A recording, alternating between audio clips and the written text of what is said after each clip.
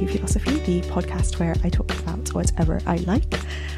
Today I am continuing my painting of the old man and woman couple kissing, and also I'll be talking about a topic which is quite interesting to me, at least.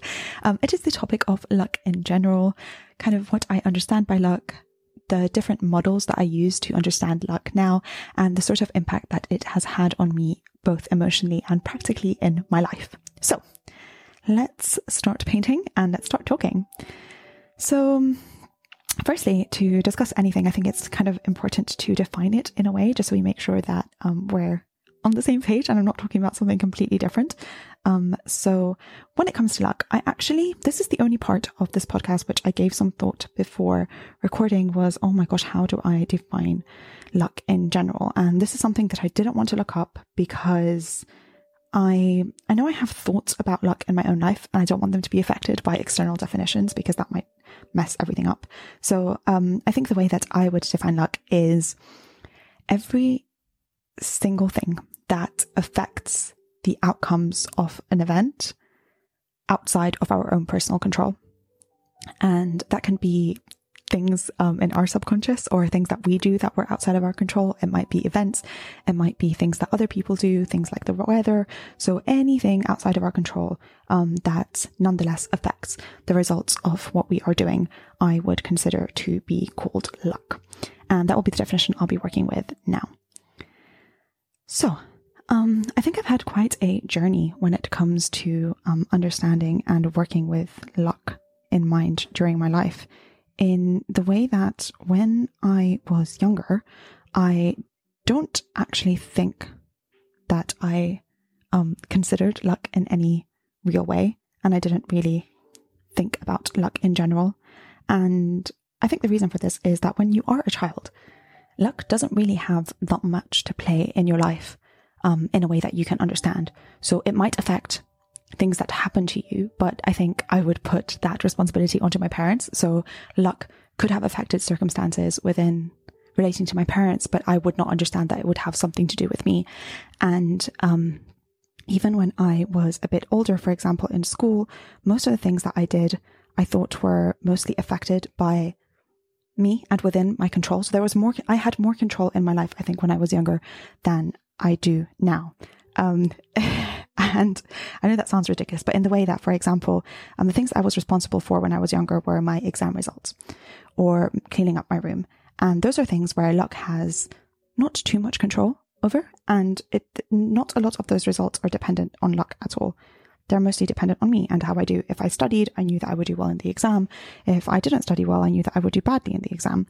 And yes, there was some small element of luck depending on how difficult the questions were, for example, what questions my teachers would pick. But in general, if you were as nerdy as I was, even that did not have a huge effect. And therefore, I didn't really consider luck to be important, or really consider luck at all in my life. I think it was only when I started to get a bit older that I kind of thought about luck a bit more. And funnily enough, I think one of the first things that made me really consider it was going to a bus stop. So when I had to start traveling for school, and I was still in school at this point, I could, for example, if there was one bus every half an hour, I would consider myself lucky or unlucky depending on how close to the bus arriving I would be. So if I would just get there as soon as the bus had left, I'd be like, oh gosh, this is so unlucky. Versus if I would just, kind of just have to speed up a bit and then make the bus exactly on time, which I would consider to be very good luck. So it was events like that I think kind of shaped my view on luck as I grew older. And interestingly enough, I have a sort of close relationship with luck in general, in the way that the first non-fiction book that I ever read was called The Luck Factor. I don't know if anyone else has read this book, and it's not famous by any shape or form, and now it's definitely been a very, very long time ago. But I must have been 7 or 8 years old at this point, and I remember this book because it would grab my attention on our shelf at home. It was gold and bright blue, and it was called Luck Factor. And at this point, I don't think I had read a non-fiction book that was not an encyclopedia before. So I saw this book and I found it very interesting, and I read it. I don't remember a lot about it. I just remember kind of being very suspicious of it. I think it kind of had this way of hacking your life and making your life a bit luckier. And I just remember not very much buying it. And for reference, this is not to say that I was smart in any way, because I did not buy this book at the age of 8, yet I was still kind of hoping for a Harry Potter letter to go to Hogwarts at the age of 11. So yeah, this was not by intelligence that I didn't buy this book. But in general, I thought that how much can we really affect these things? And it seemed more kind of fictional than real. So at that stage of my life, I wasn't actually paying that much attention or giving that much credit to luck in general. But I think then growing older, things changed. And especially in medicine, luck is a word that is thrown around quite a bit. For example, when we just can't explain things, why young people suddenly get terminal cancer, we say, well, you know, they were unlucky. Or when couples are not able to conceive, they're just unlucky. And for example, when young people die, when people die in general, or when people get caught in terrible accidents, we call that being unlucky. And therefore, this was a word that came up again and again in medicine, and something that I started to pay a bit more attention to there. But in terms of my professional life, I think luck started to play a bit of a role in my acceptance to medicine in the first place. And that was the first time wherein kind of my academic achievements were not just dependent on me, because getting or not getting into a university is not directly correlated with how well I do in an exam or how much I study. There's a lot more factors of how I perform in an interview and how other people perform in an interview. And suddenly things were not so straightforward, and I was terrified because things were a lot more out of my control and luck came into play. So I think there's a theme emerging that I'm realizing now, that every time that kind of I had to consider luck or think about luck, I felt out of control. I felt a bit uncertain and a bit scared, and that was not a great place to be. Now, there's this framework that I've read, I think it's Naval's, that kind of describes 4 different types of luck, and I find that to be incredibly useful. It's quite useful in terms of planning the way to live your life, but also in interpreting the way that I used to think of luck and the way that I used to approach things in the past, and what sort of emotional impact that could have had on me and why I thought of things that way. So basically, Naval's 4 types of luck, I think there are Naval's, sorry if I'm wrong with this. The first one is blind luck.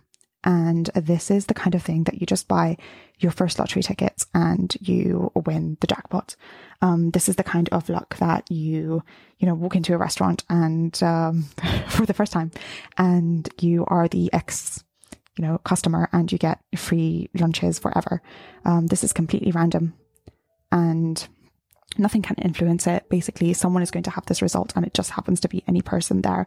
And it's even bigger when you don't have a high probability of being at that place or being there in the first place, and therefore you have a big amount of blind luck. This is something that I don't think we can control, blind luck, and it just happens or it doesn't happen. My grandma would say it's written, which means that it's kind of set already before you are born in a way, which is what she believes. And this is the kind of luck that we cannot influence in any way. Then the second type of luck is the type of luck that my parents are huge fans of, and the type of luck that I was kind of taught when I was younger. And this is hustle and motion. The more you try, the more you will kind of get out of life and the more you will get out of things. And this is a type of luck that my parents definitely kind of tried to instill in us, and the kind of behavior that they wanted us to do. So for example, if you want to, I don't think a lottery is a good example because my parents never played the lottery. But for example, if you did want to win the lottery, what you would do is just buy 100 lottery tickets. If you, want to be the best worker, then you better be there all the time doing the most. So this is the kind of hustle, move, then you will get kind of results. And this is the tireless, hardworking person type of luck. I think this luck is very, very admirable. It's definitely the way that I used to approach my life in the past. And I think it's actually my innate way of behaving and the way that I approach things naturally. So I kind of have to sometimes work against this sort of luck. And when I mentioned the other two, I think it will make sense why. I think it's the type of luck that we admire.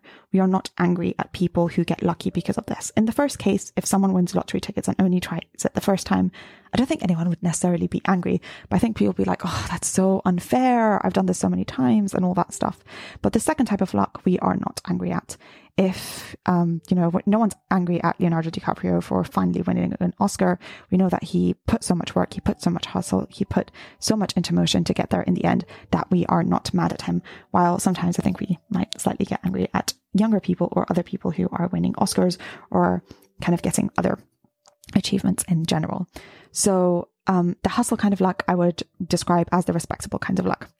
However, I do think it's also can become a very toxic kind of luck, because if you are doing the work, but you are not getting the hustle luck, which can very often happen, then I think you become I think you might become very easily quite bitter. And therefore, that's why I think this sort of strategy in the long term needs to kind of be balanced with other things. And definitely needs to, if I were to behave like this for the rest of my life, I think I would have to check myself very often in that, am I becoming bitter, or am I becoming sad that I'm kind of trying to work so hard to get results? And what would happen if I then would not get those results? How would I feel? And even more importantly, how would I feel in relation to other people around me getting the results especially if they have not worked as hard as me? I think those are important questions to ask myself when I am working in that kind of hustle mode. The next type of luck, I think, is the type of luck that when I was younger, I thought was unfair luck, because it is training yourself to recognize luck when it is there. And I think now, as an adult, this is one of the smartest forms of luck. I've never, ever been able to grasp this. I always thought, and I still kind of think it's completely out of my control. There's just some part of my programming that makes this feel like hacking and cheating, and makes me slightly uncomfortable with the idea of doing this. And that probably needs exploring as to why. But this is basically training yourself to see when luck is there. So for example, let's say that you are working at a restaurant and you want a promotion. What you could do is do like luck number one, which is basically do nothing, behave the way that you would always behave. And the chances are, you're one of the people there, and therefore there must be some tiny chance that you might get the promotion anyway, and you're happy with that kind of percentage chance, and you just leave it up to luck if you get the promotion or not. Maybe the next person who wants to get it will kind of drop out, and the manager hates everyone else, and therefore you might actually get blind luck and get the job despite how much work you've done. The second type of work would be the second type of luck in that situation would be to hustle your way through and just be the best worker ever. Show up always on time, the first one there, the last one out, do all the work, make every customer extremely happy, and just, be the perfect silent worker. Number 3 would be training yourself to find luck when it is there. And I think in this case, it would be something along the lines of, not actually tiring yourself that much, but being especially nice to the manager. When the manager is there working very hard, and when the manager is not there, kind of saving up your energy because there's no one there to see the results of your work. Not taking the difficult customers, which will lead to some sort of problems and mess, but just taking the easy customers, the ones who are likely to leave a big tip and likely to kind of say good things about you at the manager, because here you are spotting good luck when it is there. You're not just randomly going out, you're spending most of your time on the sidelines, not actually doing any work, but seeing when there are good chances to do work out there. And like I said, this type of luck can be extremely effective. And I think when I was younger and I first heard of this, I kind of got a bit angry because I thought, well, that's not the hard part. The hard part is actually doing the work. Really, Elizabeth? Then why don't you do it? Because I can never do this. I've never done it before. And in me, at least morally, it slightly feels like cheating. But I do in some ways respect people who are able to do this. In many ways, actually respect people who are able to do this. And I think the older I get, the more I realize that people who are in positions of power very often are not those who have been hustling and putting in the genuine work, but are those who have kind of been able to realize the key moments when they are there, the key players and the key people when they are there, and the key ways to invest and the key ways to behave, and therefore capitalizing on that. If you are best friends with the manager, chances are you are more likely to get promoted than the person who is hustling and working all day in silence and no one has ever talked to.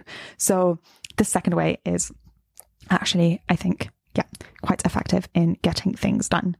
And the last way of luck, the last kind of way to build your luck is a unique one that I think I very, very late in my life kind of realized, and that is to build a unique brand and a unique character and wait for luck to find you.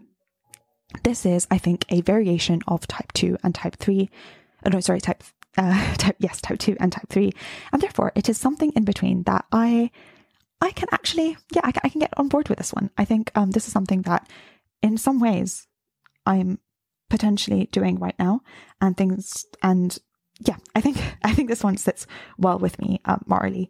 So this is basically kind of hustling, but hustling strategically and leaning into the things that either you are naturally very good at or things that you realize are naturally going to be needed around you, and becoming unique. So building a unique brand and a unique character, because if you are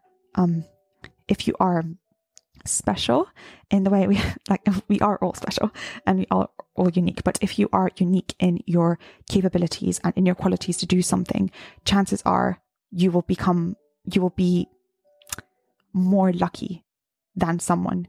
You will have more blind luck, or you will have more luck in general. We can't even call it blind luck anymore, can we? So you have more luck in general. More chances will somehow find you if you are more talented, and if you are more hardworking, and if you've been putting your work out there.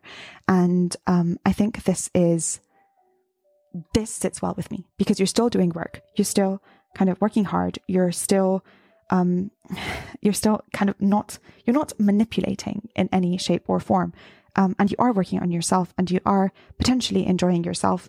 And yet things might start finding you more than they did before. And I think this has definitely been the case with me. I mean, since I've started my YouTube channel, I've had so many people reach out to me. I have so many opportunities come my way. I have to turn most of them down, unfortunately, because I don't have the time.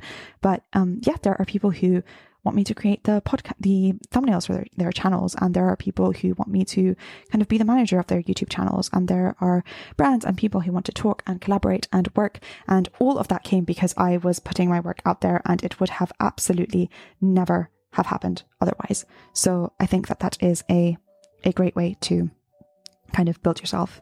And if you're like me and you kind of agree that this is a good way to go, I kind of want to expand a bit more on kind of what are the different ways that we can increase our luck and build a unique brand. And this is something that I'm sure Naval is the one who talked about this, but Naval has talked quite a bit about how to become great at the things that you do and how to become unique. And I think he has some different formulas. I think what he says is that it's very, very difficult to become the best at the world at one specific thing. If you now decided that you were going to be the best actor in the world, not impossible. I'm sure it's absolutely not impossible, but you are limited in many sort of ways, because I think you do need an element of blind luck there. You are going against people who might be naturally more talented or naturally more fitted to different roles, and it depends on how you are cast and what you are cast for and what opportunities you are given. Or if you wanted to be like the best Olympian at something, you will be limited by your physical capabilities and your body build and structure and how much muscle you can grow and how flexible you naturally are. And you will run into, I think, a lot of limitations with wanting to be the single best at something, because so much comes into play. And even though I believe that we can teach ourselves almost everything, I'm not sure that we can teach ourselves to become the single best person at everything all the time, or at least not with a reasonable amount of work. And if we factor in things like, what our mental health is going to be during that time, and are we going to be able to maintain that level of hard work and consistency that would be required to reach a certain level, then that becomes a formula which is potentially almost impossible to reach excellence, or the level of excellence that would make you the best in the world at something. But another way that Naval recommends or suggests that people can become unique and have a unique brand and character is being the top 20% at two different things. So if you were the best singer and mathematician, it's a weird combination, but if you were the best singer and mathematician in the world, I'm sure that you are in a position where if someone is looking for a singer mathematician, that was a terrible example, I think, because I don't know who would be. It's such a rare combination of things that if you were at the top 20 in the world at those two things, oh my God, there is probably so many different things that you can do. So the better you are at two different things, and the more different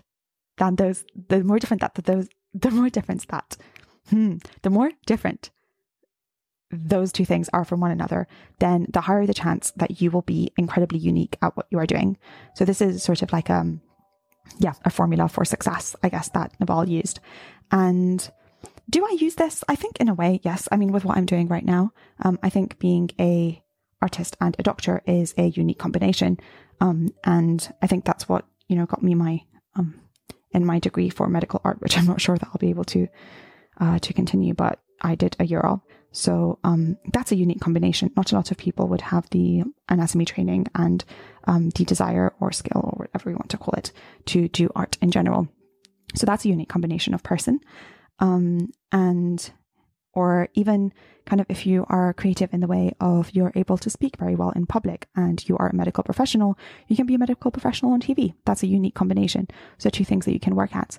I don't think I would necessarily want to do that. But if you are watching me and you're a medic and you're into YouTube and social media and things like that, I think this platform, eventually learning how to talk well and learning to be in public would help in a career like that. I'm sorry I'm using medical examples. It's just because they easily come to mind. But yes, any two different things. And I think most of us will be interested in various different things. And especially if we've already kind of niched down and picked a career in general, just going back to the things that we excited us when we were younger, those are things that are likely to be very different to the things that excite us now. So I'm sure that no matter what we're doing right now, we can remember a time where we were very, very interested by something vastly, vastly different. And I think giving that the time and space, again, even as a hobby, could help us kind of develop that uniqueness. And if we develop that uniqueness, we fall into the category number 4 of luck, which is kind of designing your life in such a way that because you are building a unique brand and because that brand is out there in public, you are putting yourself in a position for luck to find you. I think the most difficult thing with this 4th thing is putting things out there in public, because in the end of the day, luck will not find you if it can't see you. And yes, people are sometimes, scouted on like the tube. But those are just very beautiful people who happen to be doing or people who are happening to do like very rare things accidentally. I think that's more blind luck than building a unique identity. Building a unique identity on its own in public is a very difficult thing to do. I can vouch for that by making this podcast. It's super nerve-wracking for me to hold this painting at a weird angle. While I'm actually doing it. And it's very weird for me to kind of talk to myself for a prolonged period of time with something that I haven't scripted or have not necessarily thought about before I'm sitting down here. And in a way that I would have never kind of talked out in the wild on my own. So it is, I think, it is a difficult thing to do. But I think if we can turn that into something that is entertaining for ourselves, and we can convince ourselves that it is potentially valuable, either for pure entertainment or for increasing our luck in life. And then I think it is something that becomes a bit easier to do. And my only recommendation for this is in terms of building a sort of like public image or putting your work out there in public. I would say that one thing that I wish someone would have told me is that it gets so easy so fast. I think the internet does make you shameless because you just get teased enough and you get made fun of enough and you get called things enough and you get kind of picked apart and dissected enough that you eventually feel that genuinely you don't care what people say. So I think that even though in the beginning it is very, very hard to build an identity in public. So the 0 to 1 is insanely difficult. But I think beyond that, it's not logarithmic. It's kind of like I don't know what kind of scale that is. Maybe like exponential in terms of how easy it is. It is exponentially easy, I think. So it's very hard to get from like the first. Yeah, I think it's an exponential scale because it's very hard to kind of move. Any movement that you make in the beginning is painfully slow, but then the ease at which you embrace new things and you embrace kind of embarrassing yourself and putting things that are less and less and less produced and things that you are less and less and less proficient at and things that you are less and less and less comfortable with out there, knowing that you will potentially improve at those things or that you are on your own having fun, just increases and increases and increases. And therefore, I think the one recommendation I would take is that if you did actually listen to this up to this point and you thought that, oh, this makes sense, I would love to kind of become more proficient in different things, and I would love to put my work out there in public, but I don't want to start a blog because people will make fun of me. I don't want to start a blog because he will read it. I don't want to start a blog because I'm not a professional and there's other people who do this so much better than me. My answer to that will be, you're probably embarrassed, and stop being embarrassed. Or at least, no, don't stop being embarrassed. That's horrible. But accept that you are embarrassed right now, but trust me that will change so fast. Give it a year. I think a year max, and it will be so much easier to put your work out in public completely shamelessly and work from there. So yeah, that is my recommendation, and that is my kind of view on the different types of luck at the moment. But yeah, would love to hear your thoughts on which, are you a type? I'm very curious if anyone is a type 2, which is a type that I naturally am, are the hardworking people who in the end of the day have kind of not a lot of money, and maybe don't even enjoy what they do anymore because they see people doing a lot less, kind of achieving a lot more at the same field that they're working in, and therefore feeling quite bitter. I know a lot of people who are like that, unfortunately, who, get into the field that they love and they think that just putting in the hard work will get them the results, but then they see people around them kind of achieving a lot more while doing a lot less and feeling terrible for it. I definitely come from a family of people like this, and it is incredibly, incredibly sad. And I think what my family think is that the other people have more blind luck, but I think the other people are better at spotting luck. I don't think I would sleep at night well knowing that I'm a spotting luck kind of person, but I think I would like to be better at it. I think I would want to be able to decide myself that I'm going to do some work and I'm able to spot luck, because I don't think I'm able to spot luck at the moment. But I would rather be in a position where I'm empowered and I can make the moral decision myself. Even though you could argue that, oh, will you be tempted to just do nothing and just reap the rewards in that case and kind of hack your way through systems? Is there anything majorly wrong with that? That's an interesting discussion in its own. My knee-jerk reaction right now is like, yes, there is a lot majorly wrong with that, and I wouldn't be comfortable being that person. But perhaps I should explore that a bit more rather than just sticking with that statement forever, especially when the kind of results might be that without actually harming other people, I might get better results for what I'm doing. But yeah, in the end of the day, I do think sleeping well at night is one of my core values. So yeah, I think that's my stand on that for now. So yeah, I think I'm going to stop this right here because my camera will stop recording soon and I need to upgrade it because it stops at 30 minutes. But yeah, if you made it so far, thank you so much for listening to my ramble. Would love to have some ideas on things you'd like me to chat about. And yeah, thank you for watching. Hope the audio is better this time around. And hope you have a wonderful rest of your day. Be kind to yourself and others and don't leave everything you think. Thanks. Bye.